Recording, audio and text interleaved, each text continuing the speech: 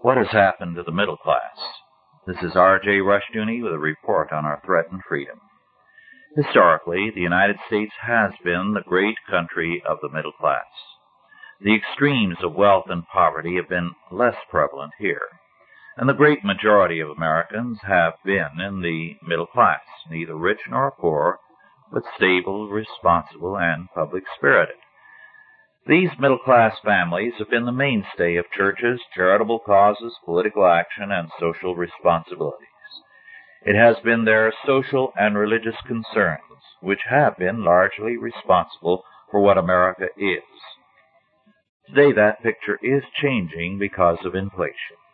The middle class is being wiped out step by step.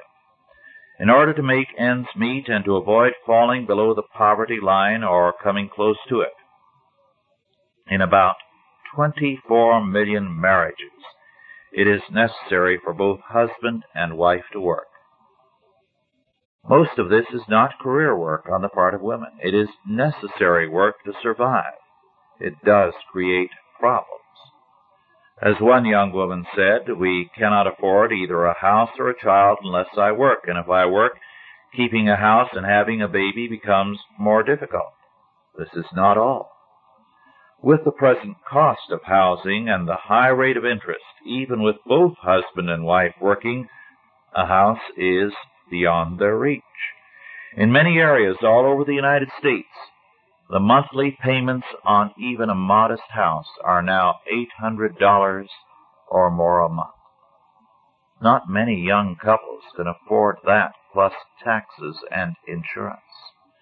Inflation is the guilty party in this situation, and inflation is a product of federal spending and the federally controlled increase of the money supply. During the years 1976 to 1980, the money supply increased by over $220 billion.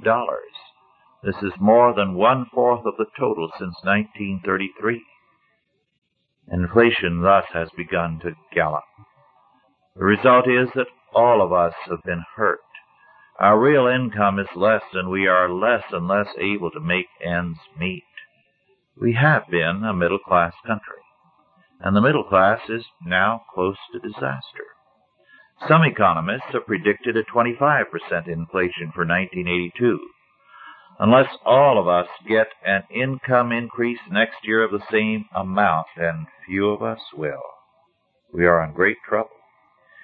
In almost every case where a people have been taken over by a tyrant state, by a dictatorship, or by a fascist or socialist regime, a severe inflation preceded the death of freedom. Inflation is the destruction of both economic and political freedom, and inflation is our problem today. Unless we control and eliminate inflation, we ourselves will be a controlled people, and freedom will be eliminated. The inflation rate can be compared to a barometer. As the inflation rate goes up, freedom diminishes and begins to die. This has been R.J. Rushdoony with a report on our threatened freedom.